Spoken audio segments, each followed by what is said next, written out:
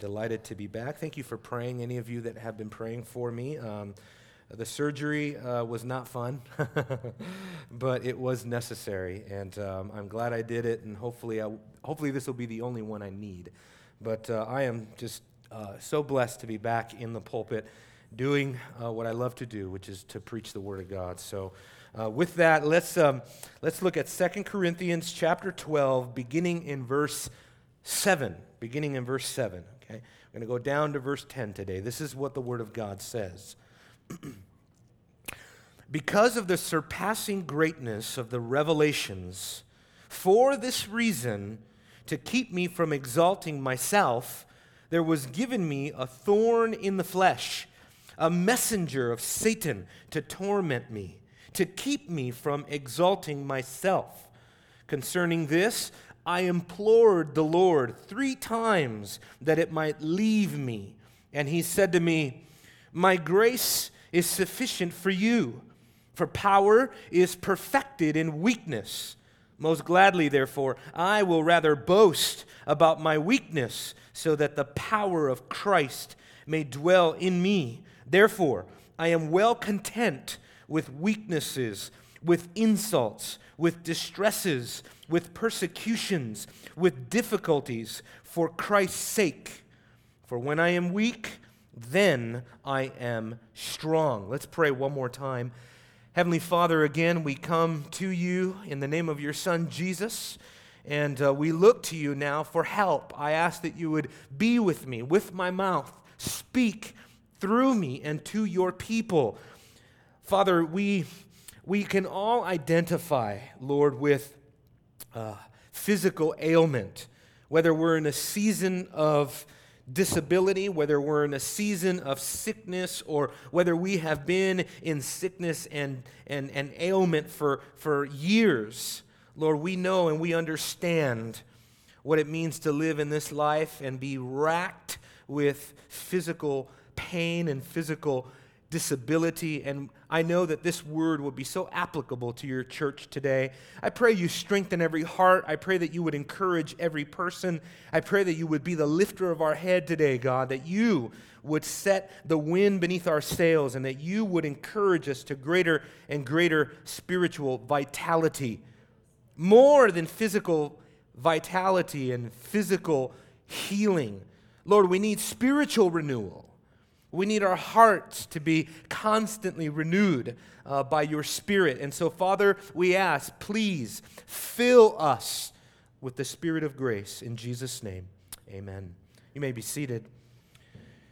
I sort of, in my prayer, already kind of shown my cards as to the theological controversy surrounding the context of this passage, which is known as the infamous thorn in the flesh for the Apostle Paul, and what precisely that was. Well, I am going to argue that it is in reference to Paul's physical body, not his fallen sinful nature or unredeemed humanness, but actually his physical body is what I think he is referring to.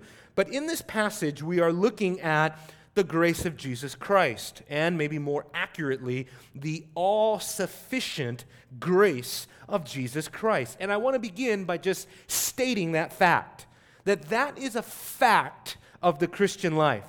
It is not up for debate. It's not up for inquiry. It's not up for investigation in the sense that we need to doubt it or be speculative about it. The grace of Jesus Christ is sufficient for all of your life. I don't know if there could be anything more encouraging than that. That really the only thing that you need in this life is the very thing that God gives you with all sufficiency. Everything else in this life, as you know, brothers and sisters, runs out. Everything else in this life really is auxiliary, is additive. You don't need a lot of the things that you have in your life. You don't need that smartphone. You don't need that tablet. You don't need that new gadget. You don't need the type of car that you're driving, the type of house that you're living in. Our closets are filled with things that we just don't need. But if there's one thing that we need, brothers and sisters, it is the grace of God. It is indispensable. It is invaluable. It is incalculable, the grace of God, not just to save us, but also to sanctify us. Not just to redeem us, but also to transform us for a whole life lived. It is only by the grace of God that your Christian life looks any different than anybody else's. It is only by the grace of God that you are where you are today. And it's the grace of Jesus Christ that sustains. And here, just one little glimpse of one person that was sustained by the power of Christ's grace. Paul is our paradigm, our litmus test to see the grace of Christ in action. And so I want to point out several things here. Number one, several things that we can identify with Paul. Number one, Paul's need of grace. Paul was in desperate need of grace. Look at verse 7 and 8 again. He says, because of the surpassing greatness of the revelations, for this reason, to keep me from exalting myself, there was given to me a thorn in the flesh, a messenger of Satan to torment me, to keep me from exalting myself. Concerning this, I implored the Lord. I could say, I begged the Lord. I beseeched the Lord 3 times that it might leave. And so right there you see on 2 levels, 2 reasons why Paul needs the grace of God. Number 1, for humility. And number 2, because it was harmful to him. This thorn in the flesh. And so he was in desperate need. Now, I want you to see the consequence of the revelations. It was, as Paul says here, because. That gives us the basis, the rationale, the logic from which this thorn arrives. It was in light of the revelations that God had given Paul that this thorn was given to him. There's another reason why I don't agree with some of the exegetes that would say, well, this thorn is probably in reference to a false teacher or a divisive brother in the church of Corinth that was just continually a thorn in his side. And you kind of see the usage of that idea in the Old Testament with the concept of the word thorn. But because of the consequence of these revelations, I do think it was in connection to his physical body that some sort of malady came upon the Apostle Paul in light of, as a result of, the greatness, that's not good enough, the surpassing greatness of the revelations. Listen, the Apostle Paul was given a glimpse of heaven. You remember, if you just go back to the immediate context, he talks about this very thing. He says in verse 1, boasting is necessary, though it is not profitable. But I will go on to visions and revelations of the Lord. Now, this is one person that you can absolutely trust when they say they have had a revelation of the Lord. Remember last time we looked at this, so many claims, so many people, so often are just too quick to claim to have some heavenly vision. They saw some great light. They're lying in the hospital. They had a near-death experience. They traveled to heaven or they traveled to hell. And God just allows all kinds of people to travel to heaven and hell and come back and write a book about it. Well, I don't know about any of that, but I do know this, that the Apostle Paul, based on the authority of the Word of God, did have a VIP entrance into heaven. He was given a superlative vision of heaven and saw such inexpressible, indescribable things. Things that he says are not even legal to talk about. They're not lawful. They're not permitted. It's not even right. It's not even fitting. I shouldn't even use words to try to describe the revelations that God gave me. And in light of that great claim, that's a great claim, isn't it? Isn't that a massive claim? Imagine you with the authority of an apostle, with the authority of the Word of God, being able to go around and say that you have had a trip to paradise, that Christ led you into paradise, and He showed you inexpressible things so glorious that you are not even allowed to talk about them.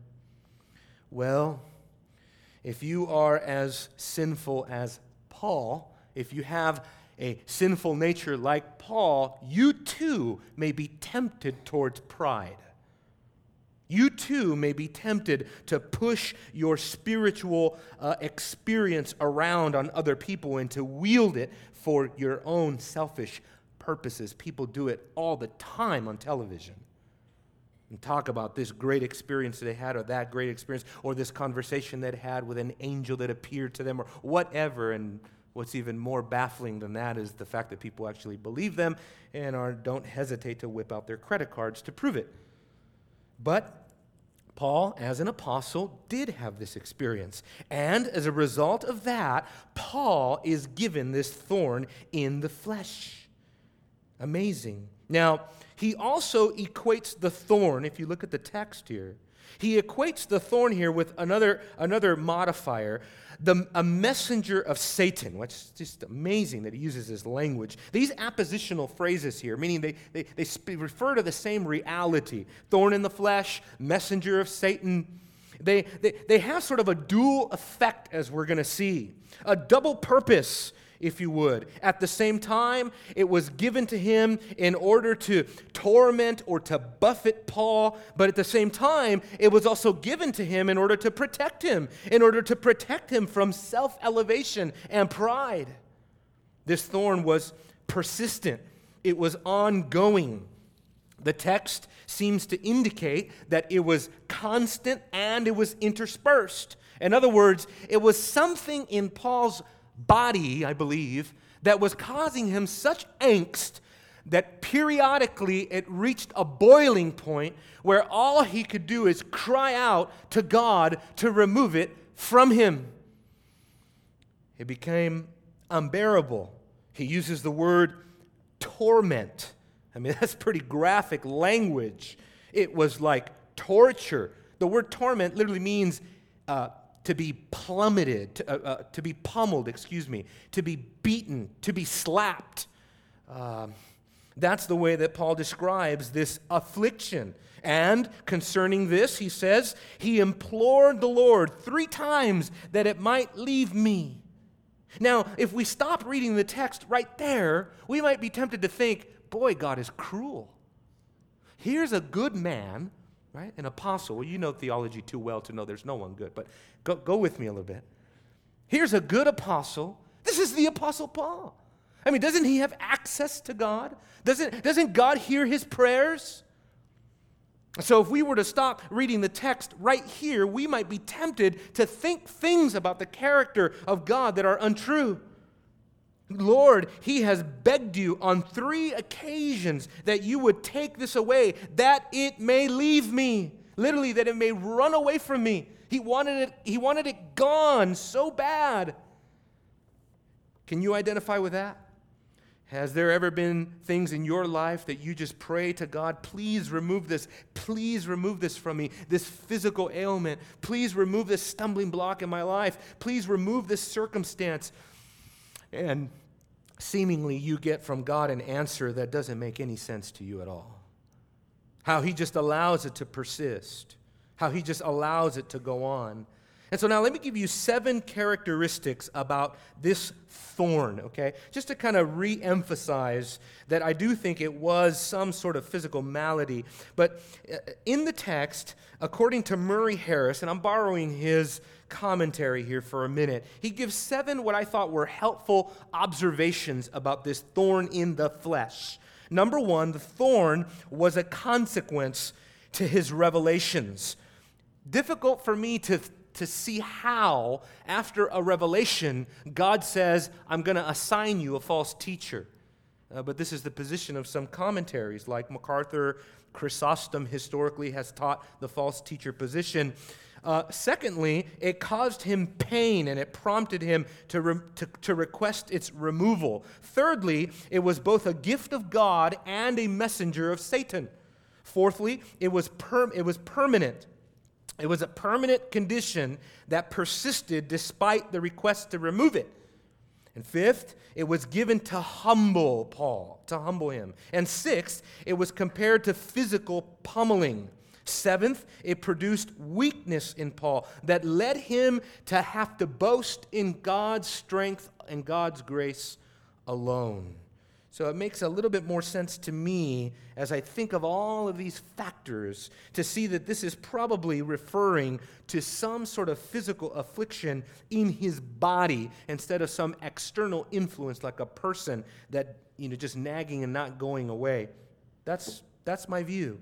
The fact that this happened as a result of these revelations, I think, precludes the idea that God had assigned him some divisive brother to follow him around. The physical malady, whatever it might have been, is used by Satan apparently to twist and to turn what God intended to humble Paul in order to pester Paul, to harass him.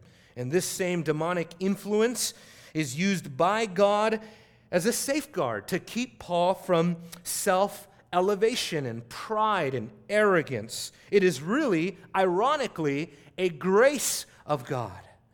Anytime God does something in your life or brings something into your life to keep you humble, it is actually His grace. It is not a punishment.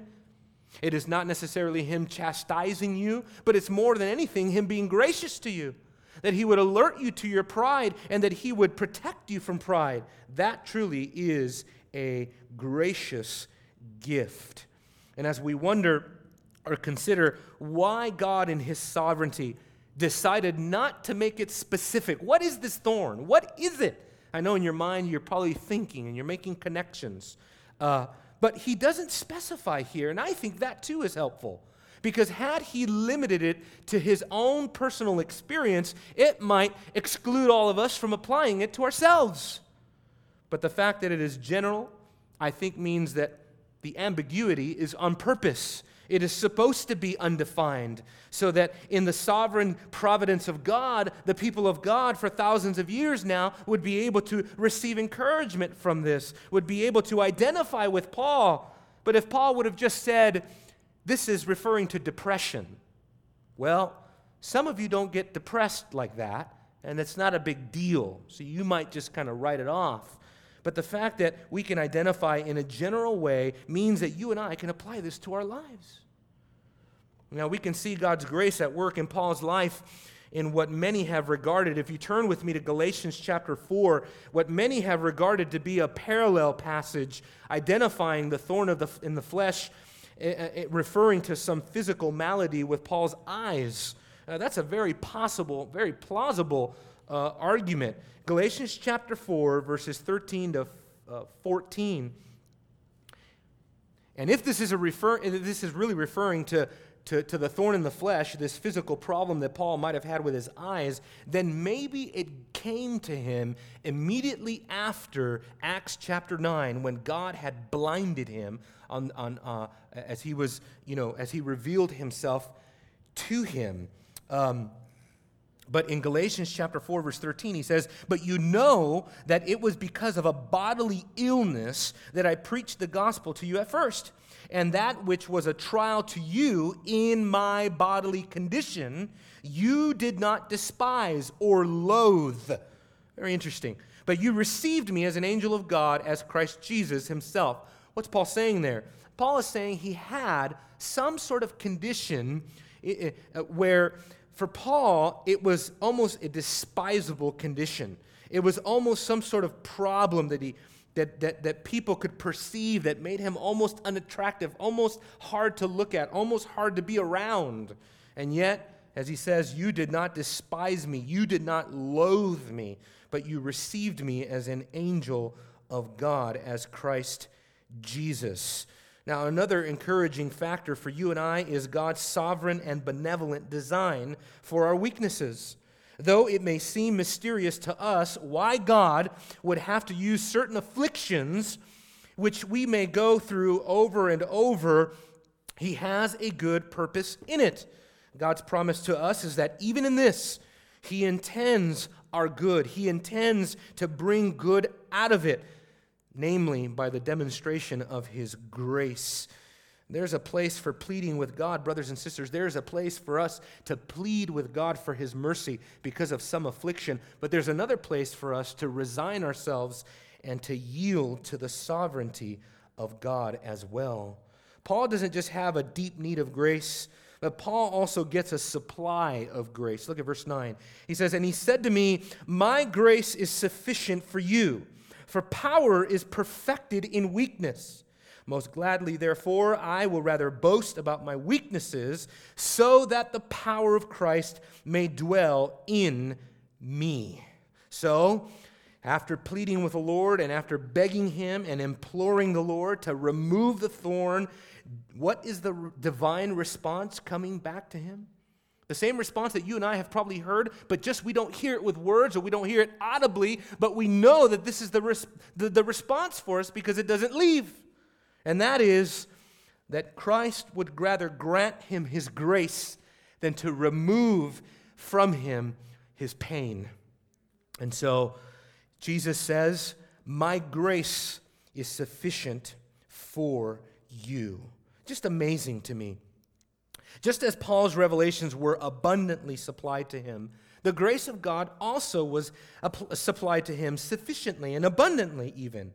The grace that is given in connection to Paul's request to end the pain of his persistent thorn is the grace that will sustain him for the rest of his life.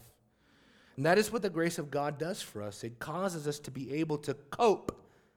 Don't go to pills to cope. I'm not taking you to take, if the doctor tells you to take pills, great. But so many people today in our society, I don't know if you've noticed lately, I don't remember it ever being this bad, but people are on pills for everything. They're a little bit hyper, take a pill. You got a little sniffle, take a pill. You got a little pain in your back, take a pill. You get depressed easy, take a pill. You get angry, take a pill. Listen, we can eliminate half of those symptoms by this one principle alone. Repent. Repent. Depression can very easily become the sin of pride. That's the way that Satan works. That's the way he twists our maladies to his sinful and sinister ends. He takes something like Paul's thorn in the flesh, and by the time he's done with it, it's like an angel, a demonic angel, the demon coming to buffet you, to torment you, to harass you, and to afflict you. God's grace was there to sustain him through his experience of pain. Paul's supply of grace is rooted in 4 components that I want to share with you. 4 components of the grace of God: its source, its sufficiency, its strength, and its supremacy. That's a sermon all by itself. You know that. But let's try to speed through this. Number 1, the source of the grace that is given. This source, Jesus takes absolute ownership of the grace that is given. He refers to it as my grace. It is the grace of the Lord Jesus Christ. It is the grace that he merited for him on the cross, that he earned and won for him on the cross when he laid down his life for him, when he purchased all of his redemption, all of his redemption, all of your redemption, all of our redemption.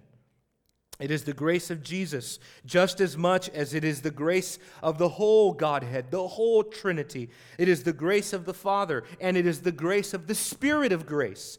Zechariah chapter 12, verse 10. Now, in the New Testament, the authors of the New Testament emphasize very frequently the grace of the Lord Jesus. It's just amazing to me. The grace of Jesus Christ. What a proof of his deity, right? If Jesus is not divine, what good is the grace of Jesus if he's not divine? But since the New Testament stresses the lordship of Jesus Christ as much as the Old Testament stresses the lordship of Yahweh, then Jesus' grace is divine grace. It is supernatural grace. It is the grace of God in Christ. That's what it is. The simple observation should also be made. Now listen to this, because here I want to help us a little bit maybe, because I've often interacted in conversations with this topic has come up. We should not miss this simple but powerful fact that the Apostle Paul did not hesitate to pray to Jesus Christ. Though Jesus had instructed his disciples that the normative pattern of prayer is prayer to the Father in the name of Jesus, he still receives the prayers of his people. It is right and fitting and proper for you to pray to Jesus Christ. So I want to just comfort you with that, because some people are like, am I praying wrong? Because I've had so many people ask me this over the years. Is it okay to pray to Jesus? Yes. It's not okay to pray to anybody less than God. But because Jesus is God, you can pray to Jesus. In the Bible knows nothing of praying to saints. It knows nothing of praying to other believers. It knows nothing of praying to Mary. It knows nothing of praying to a priest or a prophet or an apostle. Nothing of the sort. Because of the work of Jesus, you are a priest unto your God. And you have direct access to God and to his presence and to his throne of grace so that you can come directly to God yourself. What a marvelous, that's a grace in it of itself. Also the sufficiency of grace, not just the source of grace, but its sufficiency. Paul says, I implored the Lord 3 times that it might leave me, and he said to me, my grace is sufficient for you. There's the deep need, and there is the abundant provision right there. Do you have a need right now? Think in your life, what is your need? What are you needy of? I tell you, God has as much grace as you need for whatever is ailing you. That doesn't mean automatic physical healing. This is where the Word of Faith people have gotten it all wrong. Think that you can actually claim the promises of God in that way. No, but the Bible teaches that everything is under the sovereignty of God. Everything is under, finally and ultimately, the divine will and decree of God. That's why we pray according to your will. And if it is according to his will, we have it. And he will do it for us. And we need not question it, that we will have what he promised if we pray according to his will. His grace is sufficient. It is sufficient even if he doesn't remove whatever is paining you. I love that. Because more than your physical healing, brothers and sisters, more than that is your need for the sufficiency of his grace. That means that you have to first esteem his grace, know his grace, love his grace. You need to have a relish, a savor, and a sense for the grace of God. If you have no perception of the grace of God, if you have no ability to esteem the grace of God, then you will have no way to enjoy the grace of God in your life. But you need to know this, that the sufficiency of his grace means that if the pain, emotional, psychological, physical, whatever, if it does not leave, grace is enough. It means that grace is enough for you as a child of God. If the problems in your marriage never are overcome, grace is enough. If your children just simply remain incorrigible and after tears and years, grace is enough. No matter what kind of tribulation you may find yourself in, brothers and sisters, the good news for you today is that the grace of God is enough for you. It is enough for you to sustain you, to strengthen you. And what it does is that it gives you a high view of God. It shows you that God is actually involved in your life. Do you believe it? Do you believe that the grace of God is working in your life right now? Or can you only see the trial? Can you only feel the pain? The grace of God should be that substitute for our pain that we need.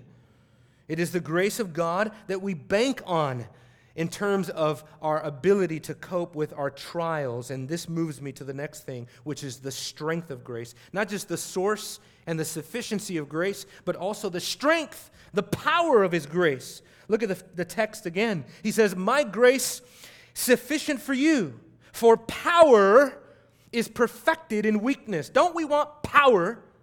Don't we want ability? I do. If I have a sickness, if I have an ailment, if I have a persistent thing that just nags away, I need ability to get over it. And According to the word, power is perfected in weakness. But this is just very interesting here, because he goes from one man's specific experience, Paul, and then he injects a principle here that I believe is a universal principle that he injects into the text. Namely, power is perfected in weakness. He doesn't qualify that. Your power, Paul. The power that Paul needed. The power for one person. No, this is a nomic reality. Timeless. Universal. And this principle, I might add, is not something that Jesus Christ observed in the universe. There is a principle out there that states that power is perfected in weakness. And that principle I will apply in your life. No, it is a divine principle. The principle comes from God himself. He has ordained it this way, which is wonderful. The fact that power is perfected in weakness is the result of God's good pleasure and the provision of his all-sufficient grace. Just as the law is the power of sin, the strength of grace is the source of grace. It is the source of grace, but it is the grace of Jesus Christ. It is sufficiently powerful. It is mighty grace. Look at that word he uses there, perfected. Paul's choice of the word perfected means grace is brought to an end. It means grace has a design. It is intended to accomplish a certain purpose. It has a special task. It has a certain purpose. And through weakness, that power, that grace is perfect. The design is complete, especially when you experience it and harness it in your own life. Its strength is designed to overcome our weakness. Overcome our weakness. And so, a real tangible example. Show me who does this. Show me where this happens. Well, I would say it happens every day in your life because you are racked with weakness. You have more weakness on you than you even know. And if it wasn't for the sufficiency of God's grace, your weakness would overcome you all the time. You know how many times I've sat in an office counseling with somebody whose weaknesses have just become too much and they are ready to end it through suicide, or more accurately, self-murder. Your weaknesses will drive you to murder. Your weaknesses will drive you to despair. And were not the grace of God keeping you? First, Philippians chapter 1, verse 6, were it not the one who started a good work in you and then is promised to complete that good work in you, you would make shipwreck of your faith in an instant. I've often had people tell me, I think it's possible to lose your salvation. The response that a Calvinist would say is, then you are surely damned. It's not possible that you'll lose your salvation. I will bet my whole inheritance, which is not a lot, I will bet my whole life savings, which is even less, I will bet everything I have in my pocket right now that you will make shipwreck of your faith. If it's left to you, you're toast. But it's only the grace of God that keeps you, that perfects you. This is the grace of God at work. How about a more practical or particular example? I think of two wheelchair people in my life or the people that I know of that I can think of. One of them is a friend, personal friend, Joni and Justin. Joni Eareckson Tada and Justin Peters. Both of them consigned pretty much the majority of their life to wheelchair life. Joni Eareckson Tada, even worse, totally quadriplegic, cannot walk, cannot move. But boy, the grace of God flows through that woman. So much so that John MacArthur even had her speak in public from the stage, give her testimony in front of men. That's as far as I'll go with that. But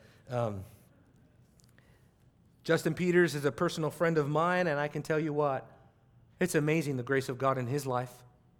I recently stayed at my house, and I saw him get ready in the morning. It took him an hour to get ready, to get into his crutches, to get into the wheelchair. An hour every day. And do you not think that Justin has probably spent night after night, imploring the Lord to take it away? And you better believe that what he's hearing coming back from Jesus Christ is, my grace is sufficient for you. I don't even know if he shares my exegetical view of this passage. It doesn't matter. I'm right, he's wrong. But what matters is that we see the grace of God holding him up. Those crutches aren't holding him up. It's the grace of God holding him up. You know that his condition could have been 10 times worse. That too is a grace of God. But we can go on and on and on. But something happens in the sufficiency of Christ's grace where for Paul, he overcomes his weaknesses. God, in the grace that he gives us, listen closely now, he grants us a Christ-centered perspective that we did not previously have. For example, first, we might be tempted to think that the thorn that Paul had was debilitating to his progress.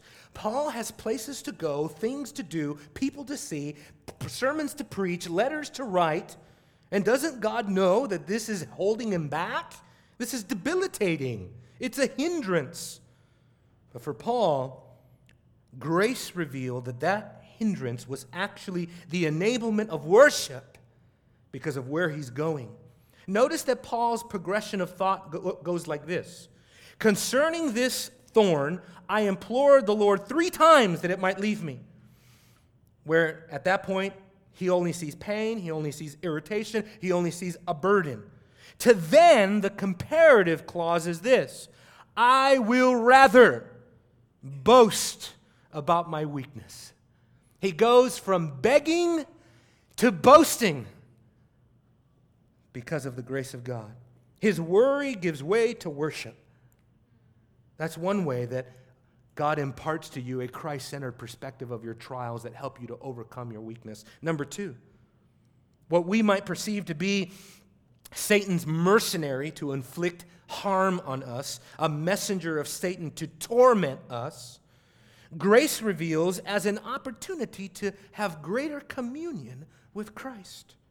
How easily can physical malady lead us to sin, anxiety, fear, depression, doubt, despair? Satan uses our weaknesses for his own sinister ends. Satan's purpose in our weakness is to cause doubt. Listen, you say, what is Satan doing in the world?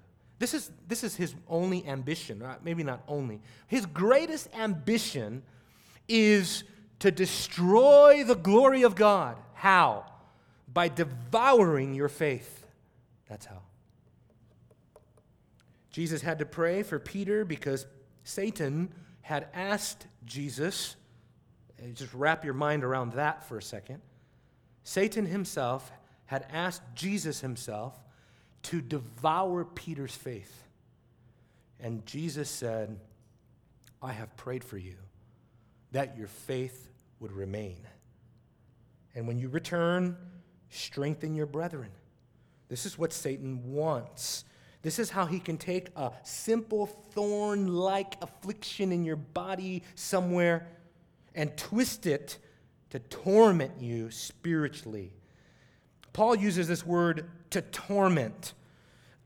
It's interesting that this word is used only a couple of other times, and a couple of times it's in Mark 14:65, Matthew 26:67, to refer to the beating that Jesus received in his passion. Every believer is appointed a time of passion in this life. Our path to glory is a path of passion, suffering. Suffering is ordained for every believer, without question. 1 Peter chapter 2, verse 21. Suffering is what we have been destined for. That's incredible. You can't write a book like Your Best Life Now based on 1 Peter 2:21. We are promised suffering. We are told over and over, don't be surprised, don't let it take you off guard. Why would you be surprised? When you get the phone call, when you get the diagnosis, when the finances just aren't reaching, when the trouble at work comes, when the children are just going haywire, you don't even know why. You thought you did everything right. You followed, the latest manual or whatever. You followed the best principles, and all of a sudden they turn 18 and tell you they don't want to walk with God. They don't want to walk with God. James chapter 1 says, don't be surprised. Don't be caught off guard. Peter says, don't act as if something strange has happened to you. John chapter 16, verse 33, Jesus said, in this life, you know the verse, you will have tribulation. That is a Bible promise that comes true for every one of us. But thank God for the supremacy of His grace, which is where I'm going next. The supremacy of grace is understood through its capacity to move us deeper into fellowship with Christ. As Paul told the Philippians, he wanted one thing, and that was to fellowship with Christ in His suffering.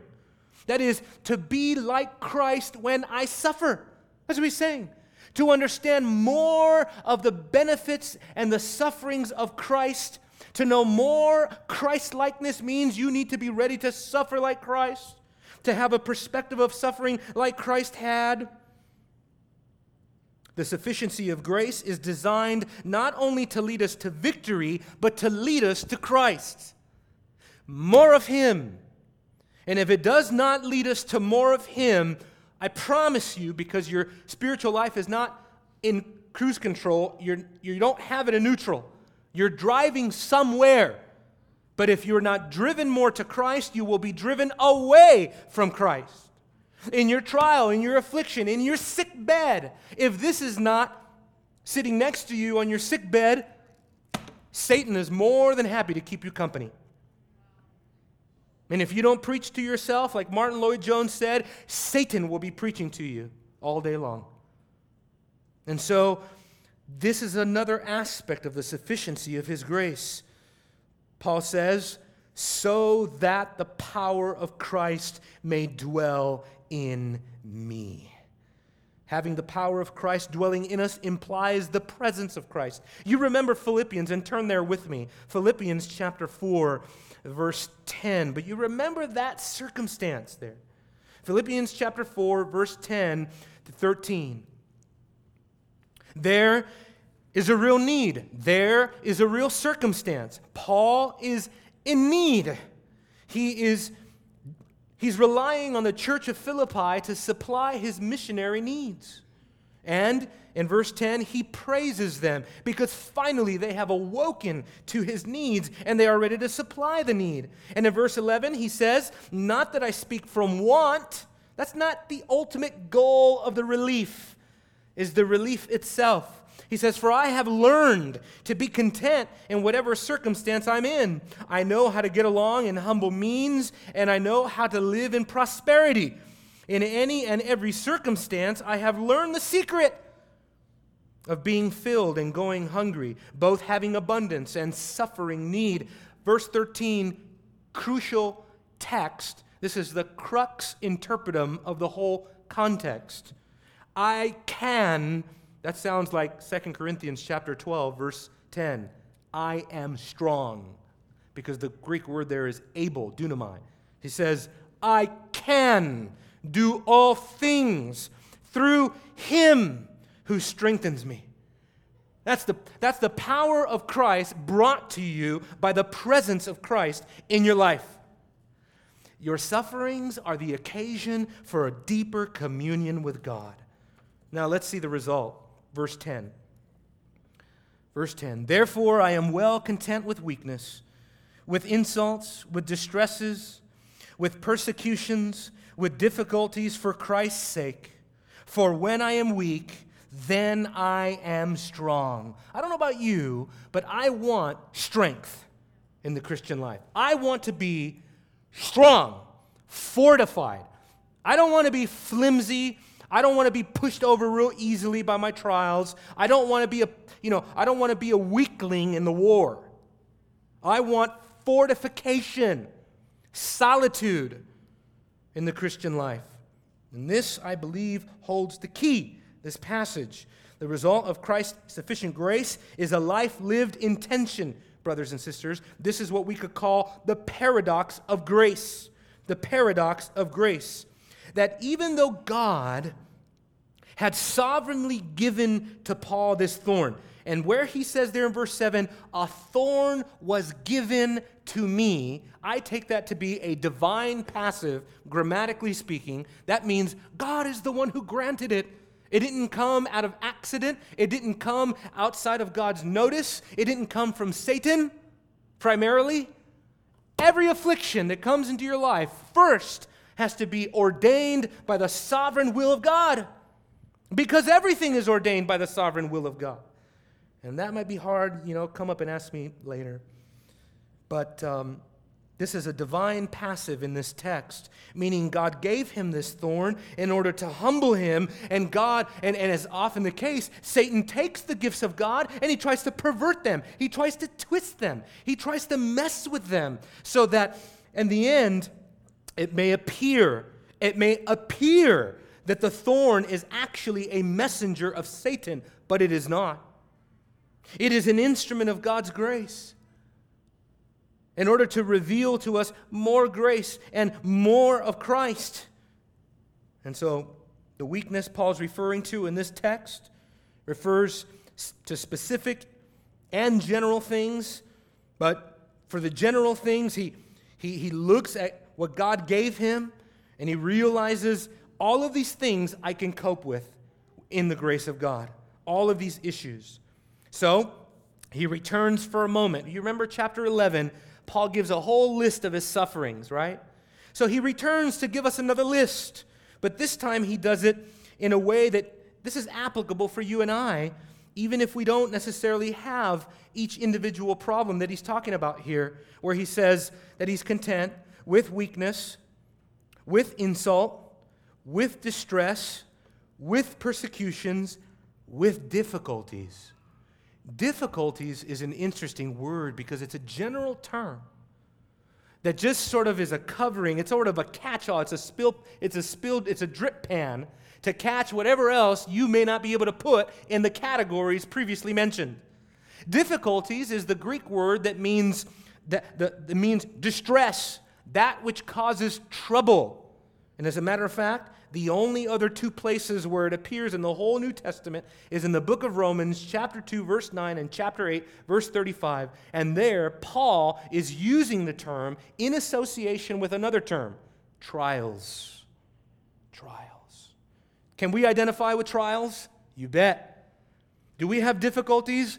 You bet. Do we have the grace of God at our disposal like Paul did?